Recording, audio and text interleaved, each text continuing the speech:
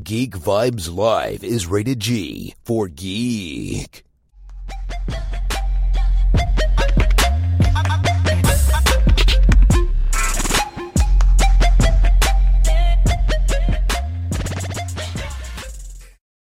All five for the next roundtable.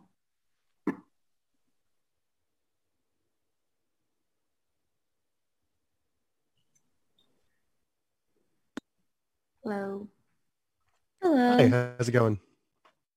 Good, thank you. How about yourself? Doing okay. Good. All right, 4, and then Denise, do we have you on just audio today or video as well? Yeah, I'm just on audio today. Perfect. No worries. Just great. Alrighty. Thank you everyone for joining this roundtable with Gillian. To begin, Tia, you have the first question. Sorry about that. Didn't know I was going first. Hi, this is Tia Fabi from Geek Vibes Nation. Gillian, so wonderful to speak with you today. You have done so many amazing projects, and I just have to know what stood out about Utopia, the idea of it that made you want to just flesh out this world. Yeah, I mean, the great thing, about seeing the original was that idea that it had a lot in common with the kind of themes and interests that I have. The idea of what's on the surface versus what's underneath. How we treat each other in front of other people versus behind closed doors. The twists and turns and that ability to use genre to pull you through a story while you talk about kind of bigger issues. And so I really chimed with all that. At the same time, it was a different world than I normally inhabit. I normally write very psychological stuff, pretty internal. There's stories about, a husband and a wife or an unreliable narrator or a mother and a daughter that, much more insular. Whereas I liked that this would challenge me. It was an ensemble, lots of different characters with different points of view. It was really literally taking place in the great big world. It was kind of where we are as a society right now, as we make choices about what we do with the planet, how we treat each other, all these different big sort of human vibing themes. And I really liked that. It was kind of exciting and scary at the same time. Thank you so much, Gillian. Sure. Denise, you have the next question. Gillian, so in regards to Jessica Hyde's character, she seems very complicated. She sort of treads the line between good and bad. How do you want the viewers to feel about Jessica Hyde? That is something I don't ever think about. I never think about how do I want people to feel about that. And I would actually say that that's probably one of my strengths as a writer, that I don't, because I'm not ever trying to manipulate you. I'm writing the character as I see the character. And, for instance, when I was writing Amy in Gone Girl, I wasn't wanting people to feel one way or another. I was just writing her and people would feel the way they would feel about her. So I would never presume to tell an audience member how to feel about any character. To me, she's a lot of different things. She's this arrested development, kind of nearly feral person, but as you get to know her, you realize where her violence comes from. You realize where her need comes from. Now, I've always been a big believer that if you know what someone's childhood or background was like, you have a huge key to an understanding to that person. So I think as the series goes on, you see her more as a human. She becomes more human. She becomes less violent. She stops thinking of humans as fungible and more as that realization that they're not just a means to an end. And I like her gentle growth. Thank you. Yeah. Eric, you have the next question. Hi, Gillian. Eric Francisco with Inverse.com. Based on some of your books, most especially, Dark Places, your stories have a somewhat unflattering view on fandom. Utopia has a somewhat similar view. We see mansplainers at conventions. Jessica Hyde herself tells our heroes that a good day for them is spending life indoors, reading other people's stories. I'm just curious what your views are on fans and fandom, and how is that expressed through Utopia? Well, first of all, I would never call Dark Places anti-fandom. I would love to go to a Kill Club convention.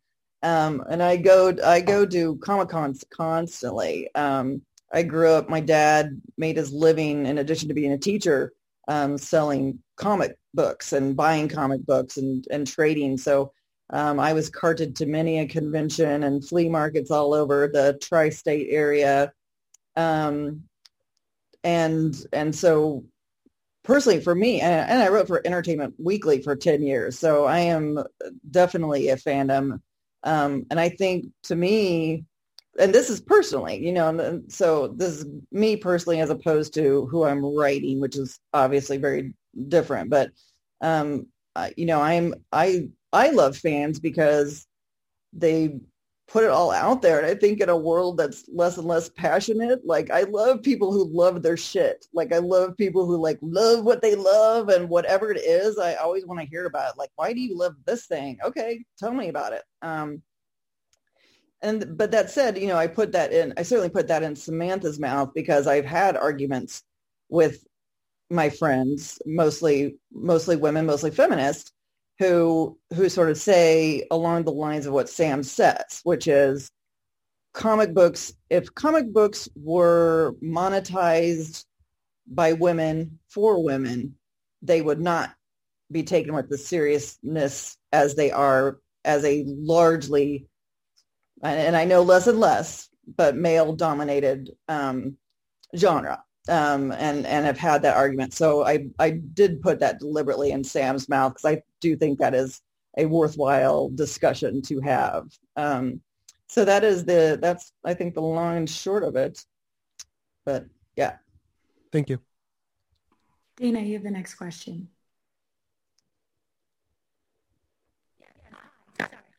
There have been plenty of shows in the past where we see that there's people who go on quests related to books or any kind of media that they find. How do you feel that Utopia uses this dynamic to be distinctive?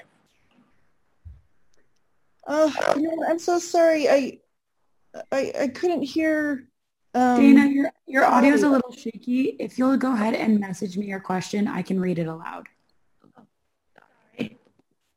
Here.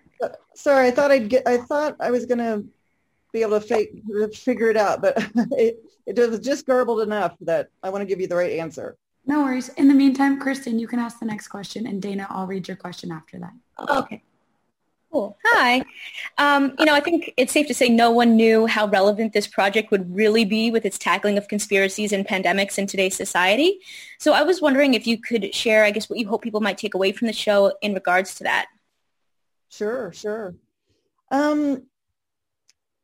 To me, what I was most attracted to was the conspiracy element, and was that idea, and it's only gotten more so since 2013, that we're starting to treat truth as if it's malleable, that we're starting to treat opinion as on an equal level as facts. And and I do understand that there are some things that are always going to be pure opinion, but there is such a thing as truth. And I think when we start going down the road that we debate that is not the case, or putting ourselves deliberately into a place where we can be manipulated and manipulated very easily. And I think you look at, whether you're left, right, whatever your politics are, whatever it is, when you start treating things that can be proven as things that can be just purely opinion because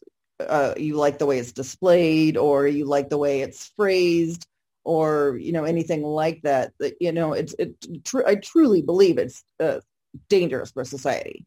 And unless we can all agree that truth is truth, and opinion is opinion, then we're going down a very dangerous place. And certainly we've seen that in the pandemic, and we've seen that in the fires recently. I mean, and we're being plagued by any number of political concerns, business concerns, and we're completely falling for it. And, so to me, this was that idea, that it shouldn't be who has the best spin wins. It should, that shouldn't be the factor here.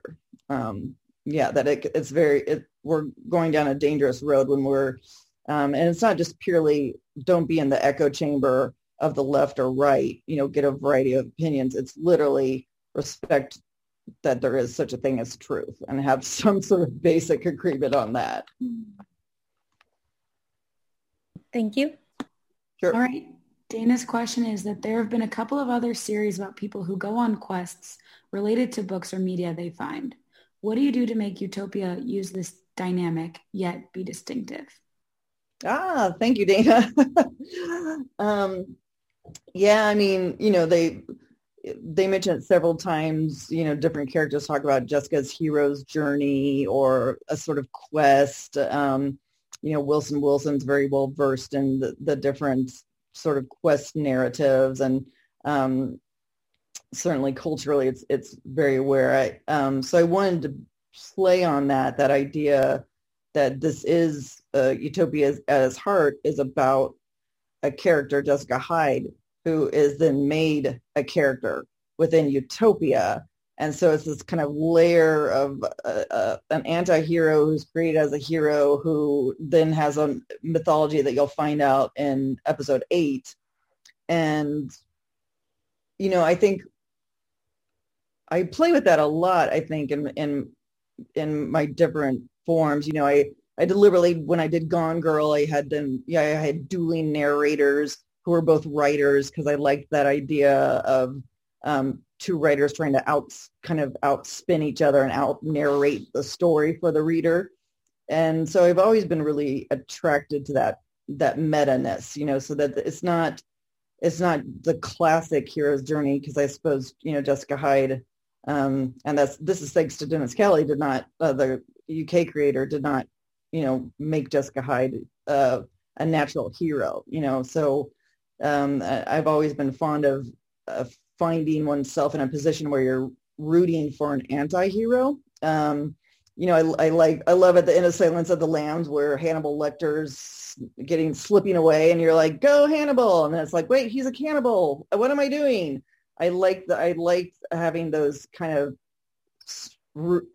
finding yourself in and having empathy for someone who does bad things, because I just think ultimately that's acknowledging a kernel of humanity in each of us. All right, thank you for that. The next question is back at the top to Tia. Hi, so can you tell us what the process was of creating, say, the comic book pages in Utopia and making sure that they correlated perfectly with the plot of the actual movie? I mean, not the movie, I'm sorry, TV show. Yeah. Sure. That was so much fun. I made the decision early on. In the UK version, you don't see Utopia in and of itself, but you don't need to, because visually it's so sleek and it's making all these calls and echoes and resonating with that world.